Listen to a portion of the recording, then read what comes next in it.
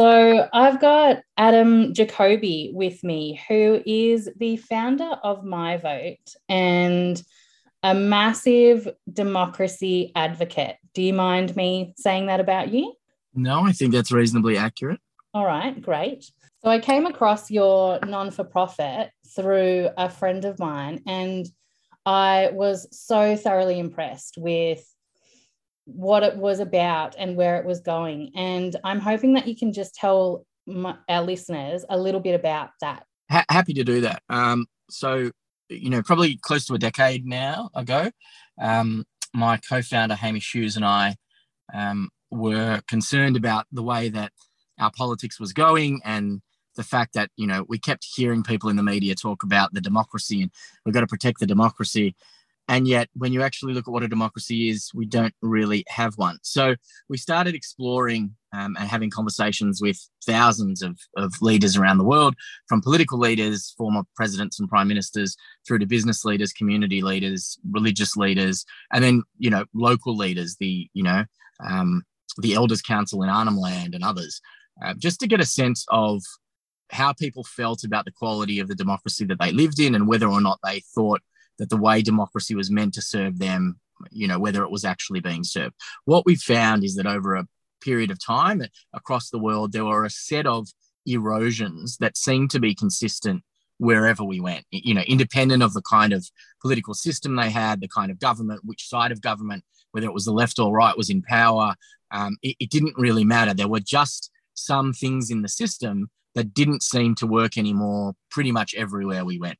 And so then we set ourselves the task of, how would you reinvent the system? How would you rebuild it from scratch if you could, given that we're now in a technological age and, when the system that we're using was first conceived, they could not have imagined the world that we live in now. So, how would you rebuild it to make it more inclusive and to deliver on the promise of democracy? And so that's kind of what we set out to do. You mentioned that there were that our democracy wasn't working and that there were some issues within that. Can you expand on that a little bit further as to what exactly are the issues and why is our democracy not working? Yeah, look. So actually, I would phrase it slightly differently. I've just finished a book which is currently with a publisher. So the name of the book is Mythocracy. And that'll give you a sense of where I'm up to in this conversation after more than a decade. So I am firmly of the belief, and I have now written a book, which hopefully you will all be able to read soon, that basically contends that democracy and politics are mutually exclusive, which is that they can't coexist. They are fundamentally meant to be delivering different things. Politics is about the acquisition and winning of power, and democracy is about the release of power to the people. And so when you are engaged in politics, which is about having to win power, win an election and so forth, the set of behaviours that are required to have you win an election, and you only need to look at our current federal government, the Morrison government at the moment, to know that you say things that are untrue, you misinform, you take money from donors that then compromises your policy positions, et cetera, et cetera. All of those things fly in the face of what a democracy is.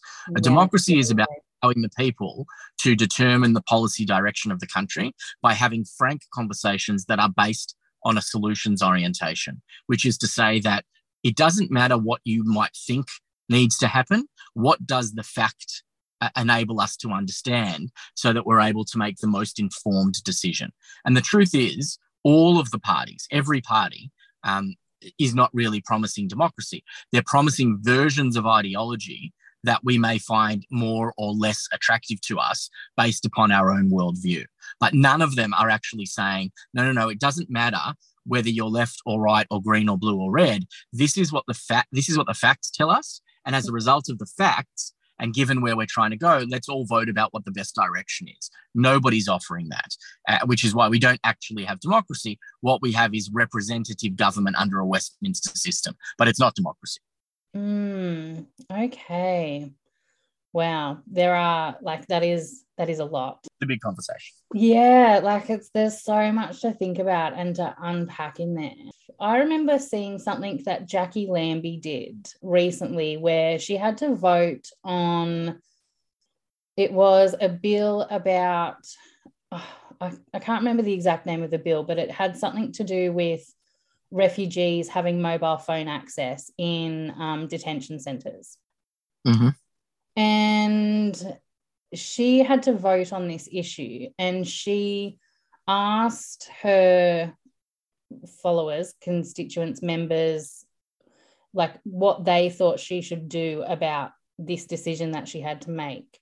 And like, it was the first time that I'd actually seen a politician seek information from people and take it on board, and then talk about the information that they had received from. Yes, but that's getting us a lot closer to what democracy should look like.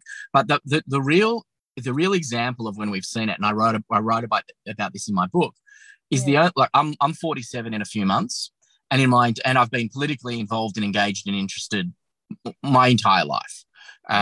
The only time in my life I've been asked my opinion on policy in advance in a meaningful, nuanced way was around marriage equality.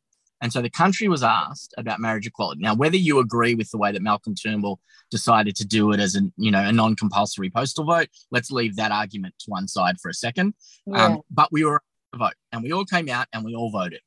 But what's fascinating about this is that in 6 electorates across the country, members of parliament voted against what their constituents wanted in a significant majority. 3 Labor, 3 Liberal. What's really interesting about this is if those representatives put their own personal views aside for the moment and voted with the vast majority constituency position, there would have been 0 change to the vote because it would have been 3 and 3.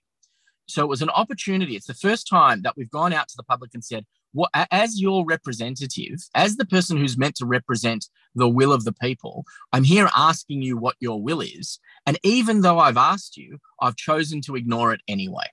And like for me, I don't know how any of those 6 people can go back and ask for anybody to vote for them again, because the only time they ever had an opportunity to be heard, they were ignored anyway. Yeah, I totally see what you're saying. So how do we fix that then? Well, that's a very long process, and it takes a government or a parliament made up of enough people who recognise that changes need to happen. So one of the challenges that we have is that Australia is a particularly conservative environment. So I've spoken about democracy with world leaders on 4 continents. And everywhere I go, people after the conversation invariably reach a point where they are prepared to concede that maybe where they are is not as democratic as they thought, and that maybe it's worth trialling some projects. You can start very small. You can do very localized sort of tactical engagements where you allow members of parliament or the parliament itself as a whole to go out to the community and start testing these conversations. But Australia is a particularly conservative place, and it's become more conservative over the last 10 years. And so we have very few people who are either prepared to step outside of their party, although there are a few that I'm talking to at the moment who are willing to trial sort of more democratic processes with their constituents, but I'm not able to disclose who they are at this point, mainly because I've signed a confidentiality agreement. But the other thing is that I think this election is slightly different. So my vote, has been advancing the call for genuine independence for more than a decade. So we've been actively involved in a whole variety of campaigns across the country this time around, and looking at the rise of the independents in this election, we were hoping this would have happened a little bit earlier. But I think what you will see is some traditional stronghold seats. In this election, it'll be for the Liberal Party. In the next election, it'll probably be for the Labor Party. That will be lost to independents who are prepared to listen to and engage their community in a meaningful way. And I'm guessing the more we do that, or the more that communities see independence in that role and doing that really effectively, the more other communities who were a bit hesitant at the start will will see that as a good thing and start to jump on board, I'm guessing. You're correct in saying the more they see independence, the more it'll be easier to vote for independence. I think that stands true, that reasoning. However, it's more than it just being an independent. I think once people see a representative who actually asks questions and then enacts the wishes of the people, people will go, well, why the hell would I vote for something other than that going forward? Why do I want to be ignored for the next 3 years? I've got somebody who's saying they're going to listen to everything on every issue. Surely that's a better place to be than being in an environment where the government, whichever side of politics they come from, does whatever they want, and I'm kind of inconsequential until 8 weeks before the next election. And so, like, for me, I gave a speech. I'm not sure which speech you heard of mine, but I gave a speech in London at the World's Top 50 Innovators Conference a couple of years ago. It's probably 3 years ago now. And I started with quotes from Churchill, right? And so Churchill talks about, democracy being the best form of government, but at the same time, he has other famous quotes where he actually says, that you can't trust the will of the people. And so if you genuinely believe in democracy, then you cannot move away from the idea that people have to have a say. The challenge, though, is how do you create an ecosystem in which the say that they have is the most informed say possible? So it's not about, having open democracy where you go to the people on everything, but you don't inform them of the facts. You're allowed to misinform them. They don't have access to information. That's actually a worse system. That would be a far worse system for us, because that's really where you're getting into kind of Trumpism land, where people can have their own facts, they can do whatever they want. That's not what we're talking about. What my vote spent years designing a system that meant, for example, that we offered more than one or two choices. So in Australia, it has for a long time tended to be Labor or Liberal. We always offer 4 choices on every vote.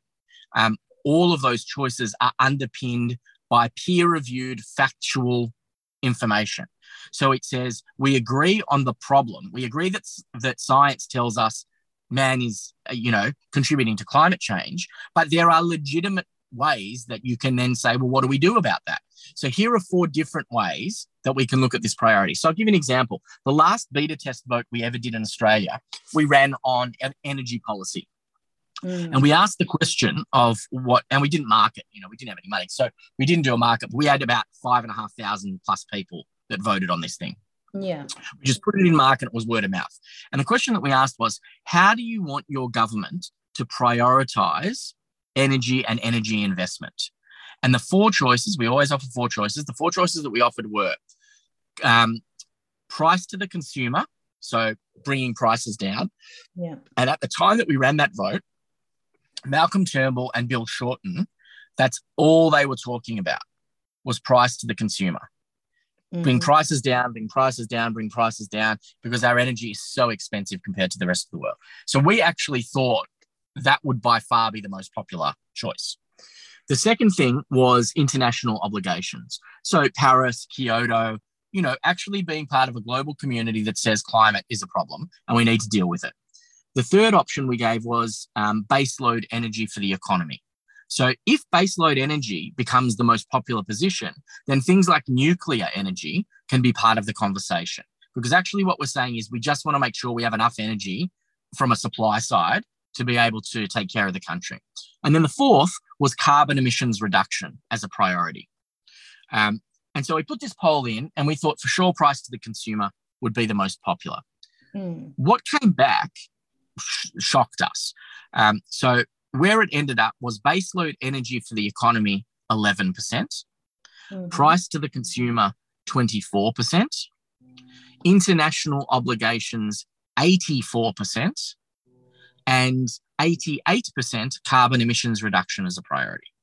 Okay. So the people, right, and and you're going, hang on, those things don't add up to 100. That doesn't make sense. No, they don't. Yeah, the reason I don't know where your maths is there, but it's bad. The reason that happens is the My Vote system, which is why I believe it's the best in the world, does not ask you to vote for one over another, because you lose the nuance of what the constituency wants. What we say is here are 4 choices that are all based on fact. And by the way, here are the research reports that show you that it's all based on fact, and they are free. for you to look at as much as you want. So we haven't had a vote. We didn't put a single beta test into the market with less than 150 research papers that were free for people to read if they wanted to.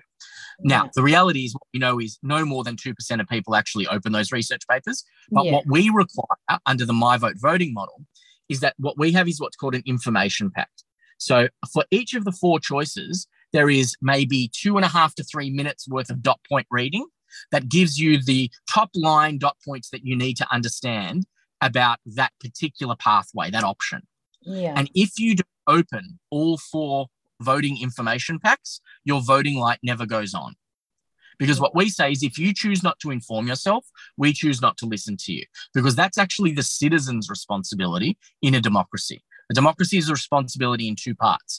The first part is the responsibility for the citizen to understand the ramifications of their vote. And the second part is for the representative to actually represent the majority view. We don't have either of those 2 things in our system. We really don't. I agree. And so what we had was this interesting situation. So shortly after that vote took place, I was in Canberra just prior to the last election in Bill Shorten's office, meeting with him about democracy in general, and what I was hoping if the Labor government would have won, they would have enacted to empower and strengthen the democracy. It was a fascinating conversation, but that's for another radio show. But I brought up this vote, and I actually said at the time, we ran this vote, energy policy. Here were the 4 choices. What do you think? How do you think it fell? How many people do you think price to the consumer was their priority, given that that's all you and the government are talking about? And he said, I bet 25%. And I said, very good. It was 24%. And he was really proud of himself. And he sat up in his seat. And he was like, yeah, look how good. And I said, but this is part of the problem. This is the part of the problem for you. And it's part of the problem with the Liberal Party. At the end of the day, you know what we want as a community, and you won't deliver it anyway because it doesn't meet with your political requirements, because it will lose you seats in Queensland. And if it loses you seats in Queensland, you're not prepared to have the policy. And that's the distinction between politics and democracy. Yeah, they really just want to hold on to power. Yeah, the system is designed to win and then maintain power so that you can prosecute your ideology, whatever that might be. And if that means, and it's not even about the voting, like this is another myth, and I go into this in detail in the book. An election is not a democracy. It drives me crazy. I love the ABC. I listen to them religiously all day, every day. But, if I hear another bloody ABC presenter talk to me about, the democracy and how great this election is a show of the strength of our democracy, an election is not that. An election is an opportunity to prosecute misinformation based upon an ideological position that people will then vote for. If it were a democracy, we would actually be able to scrutinize the numbers, be able to scrutinize the policies. We would have reporters who were able to actually press hard questions on candidates. We would have debates on the public broadcaster for free so everybody could hear them. It would be a very different thing to this. It would be a situation where you weren't allowed to lie in your campaign. You weren't allowed to have misinformation and lying in your advertising. But we don't have those things. Also, there's zero ramifications for a politician while in campaign mode to actually have to deliver on anything that they say. So there's actually nothing in the Constitution. There's nothing in Parliament that says if you said it on the campaign, you now have to deliver it. And I think, Scott Morrison is now feeling some of that pain with his ICAC promise, because people are going, hey, you know what? That was a really important issue for us. And you made it a firm policy promise and you just did not deliver it. And we're going to punish you for that. But it's very rare that actually happens. And the problem is that we only have the opportunity to create recourse every 3 years.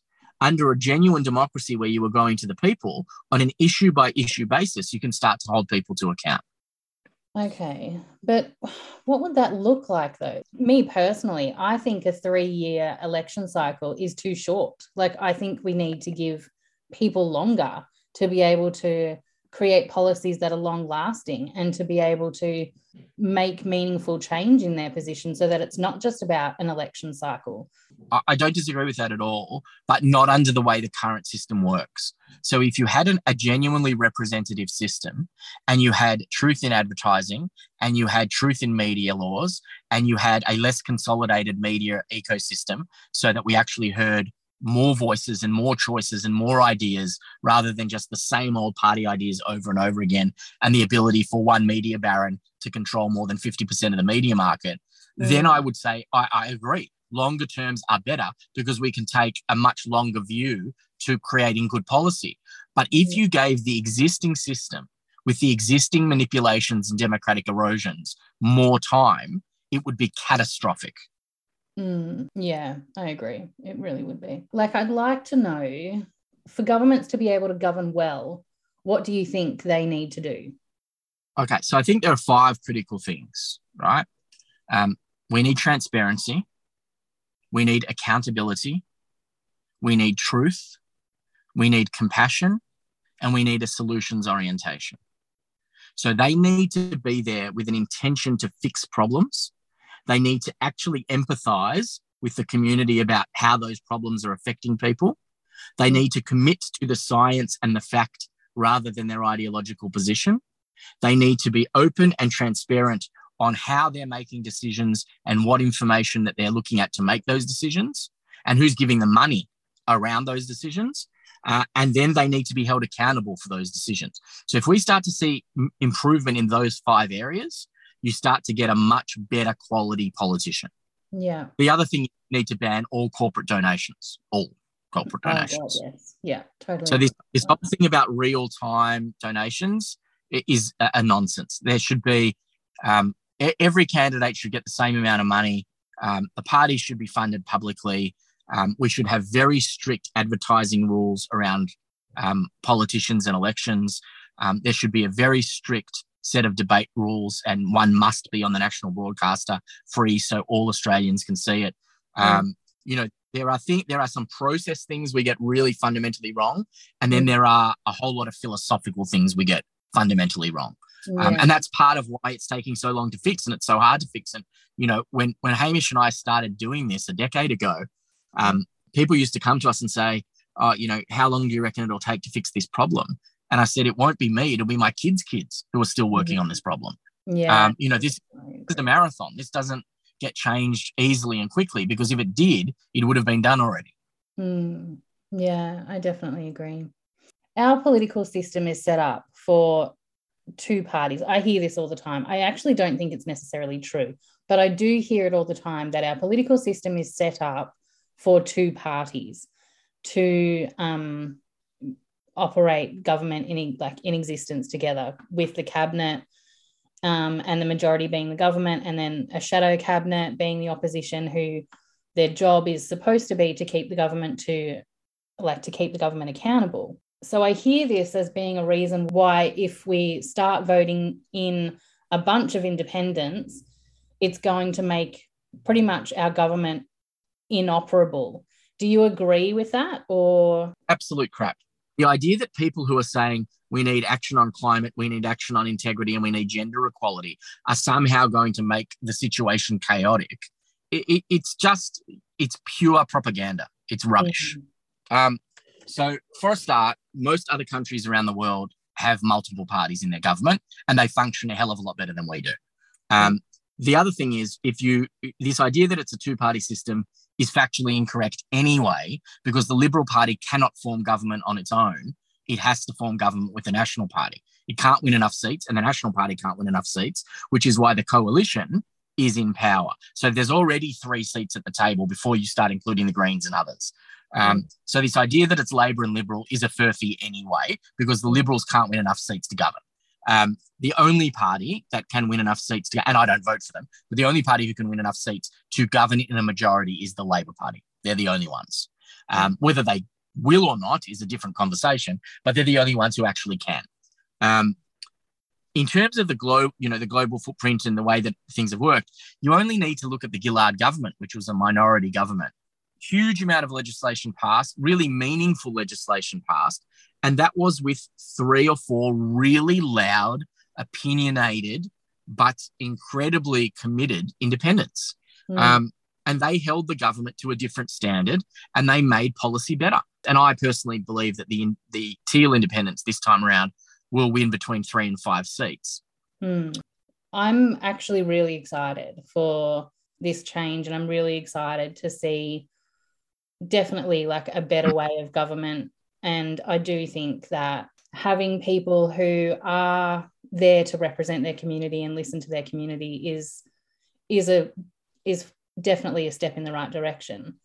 I worry about how hard that's going to be for people because of our current political environment.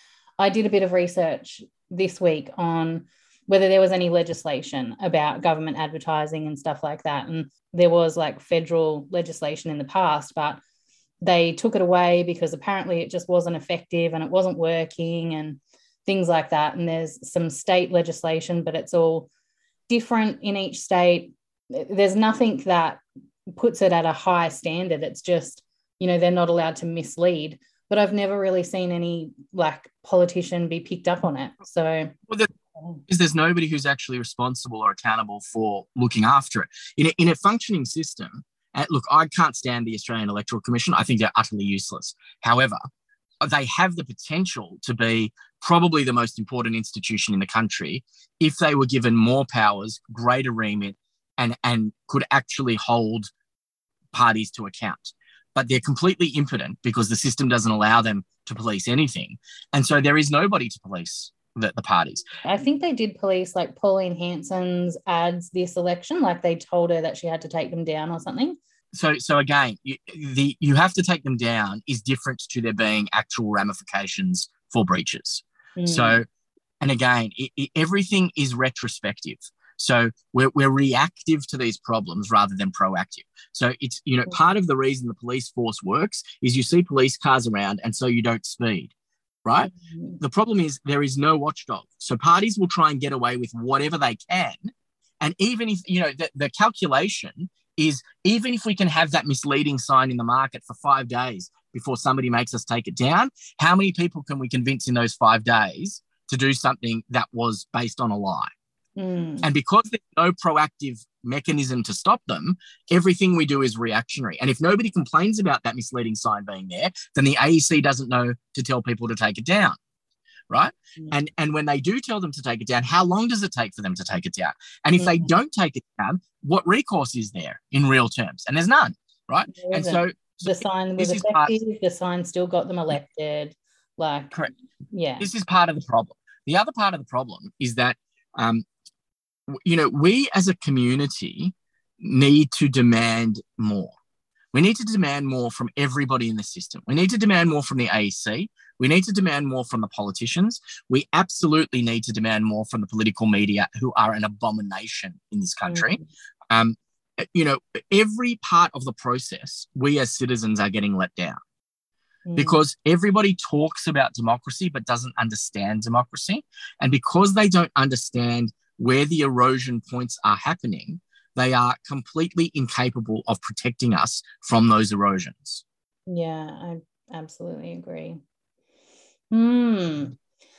Wow. God, there's just so much to think about, isn't there? It's actually like a little bit scary to think that really, like, we were sold this wonderful democracy. We've been told all of our lives that it's something that we are worth fighting for, and that, it's being held up every day as being this fabulous, beautiful thing, when in reality, there's just way too much wrong with it, and it's not actually working the way that it should. And it is a big job to try and change it and fix it. It is a big job, but we also shouldn't be, we should be, in my opinion, raging mad about this, but we also need we need to be kind enough to accept and understand that it's not that the system never worked as a representative model, because for a very long time it did work, and there was no technological solution that enabled a member of parliament in very quick, short order to understand what all of their tens of thousands of constituents wanted, right? But now we have that technology. And so, the world has changed dramatically from the time this system was put into place. What we now need to do is bring the system up to where the rest of society has reached and say, we can actually do it better. There's no reason not to do it better. We have the capability, we have the technology. It seems like we have the will to make it better. So let's make it better. But, you've got to remember these two parties, the two major parties, have enacted legislation in the last few years to make it more difficult for independents to get elected, to make it more difficult for minor parties to get elected. And they are the only ones who are in the position to be able to do that because they control both houses of parliament. And so they're able to actually create disadvantage to change the system. And so I know what change legislation are you talking about there? So there's legislation that has made it harder to register, you have to have a certain number of members before you can be considered a party and get on the ballot. There's stuff around donations that makes it harder for independents to get elected. So they have deliberately gone out of their way to try and sabotage competition, right? Mm-hmm. And what's interesting about the Teals is that the Teals have been created with a group of people who understand what those hurdles were and have approached the problem head on with those hurdles and have said, all right, if you want to make it, hey, if we need 500 members instead of 100 now, we'll get the 500 members. If we need X amount of money instead of Y money, we'll have that amount of money. So we will match you with whatever hurdle you're trying to put in place. We will see that and we will go over it. But what's, fascinating for us as a society is that, change is hard for everybody in everything. It's not just politics, right? Change is hard, but this is kind of the way I think about it. We are sitting in a burning house right now, and it might be scary to go outside. You might have been in that room for a fucking long time and not wanted to go outside, and that's your comfortable spot, and you like it the way it is, and that's where your chair is, and that's where but the house is burning down. At some point, you've got to get out, because if you don't get out, it's going to be the end. And so we need to just accept that it is not working the way that it's meant to be working. Change is scary. But the alternative, which is not to change, is actually much scarier. Yep. It's crazy. It's really crazy. You were talking about how you've always been politically involved and stuff. And it's actually a new thing for me. I didn't realize kind of how important it was until I started running my own business, and then my marriage broke down, and that then made me realize, hey, why? Where is this going? What's society all about? And then, next thing I know, I'm enrolled in a law and politics degree. So, I hear people all the time say to me, I'm not really into politics. And you go, do you need a hospital ever? Do your kids go to school? Do you ever need the law courts? That's all politics. Everything about the way your life works, your world works, is based upon people who make decisions on your behalf. And you not being involved lets them do whatever the hell they want, and you have no say in it. And that, for me, that's ultimately why I got into this and started My Vote in the first place, because, I became a father. I now have 5 kids. Then I had 1 kid. And I was just thinking about the world that at that time he was going to grow up in. And I just thought, you know what? I can't, as a parent, allow a situation where, I have a lot of privilege. Let's be honest. I'm a white middle-aged man that was born into an upper middle-class family. I'm heterosexual, and I live in one of the richest countries in the world. I pretty much the lottery of life, right? Not that I'm more deserving than anybody else. Just everything is easier for me because of that, right? And I had no control over any of those things. And my voice is no more important than anybody else's voice because of those things. But because I have that privilege, and I then think about the world that my kids are going to grow up in, you go, I can't in good conscience, with all of that privilege sitting there, allow a system that will not listen to my kids on what they want for the world that they're going to have to live in. It just doesn't make any sense to me. And so, I sat down with a like-minded soul, Hamish Hughes, who's one of the smartest people on the planet, and we just said, we're going to do something about this. Yeah. And I totally agree that there is a huge amount of privilege to be able to just ignore politics. If you feel like it doesn't affect you, if you feel like it doesn't really matter and it's not important to you, then you are sitting with a ton of privilege that you probably need to reassess and figure out. Yeah, absolutely. So, absolutely. And that's, to be honest, that's one of the things that I find a bit annoying about the Teal independent narrative against them, is this idea that, they're just these entitled people who are, a whole lot of rich white women going into rich white seats. And that's not so untrue. hypocritical. That's absolutely true. But at the same time, those rich white women probably didn't need to put themselves through this, and they've chosen to get attacked mercilessly for the last several months because they recognize something needs to change the system. And if people like them don't change the system, it will never be changed. Yeah. And I've spoken to half of them already, personally, one-on-one. So I know that that's what they're thinking, and I know how genuine they are about the change that they're trying to create. Wow. I mean, honestly, like I could talk to you about this for hours. I really could. I think we covered a lot of ground in a short space of time. Oh, yeah, we definitely did. I hope it stimulates some thought and conversation amongst the listeners. I hope so too. That's the plan. We'll see how we go. Let's wait and see what happens in the next 9 days, shall we? Thanks so much for talking to me. I really, really appreciate you taking the time. Pleasure was all mine. Thanks for inviting me.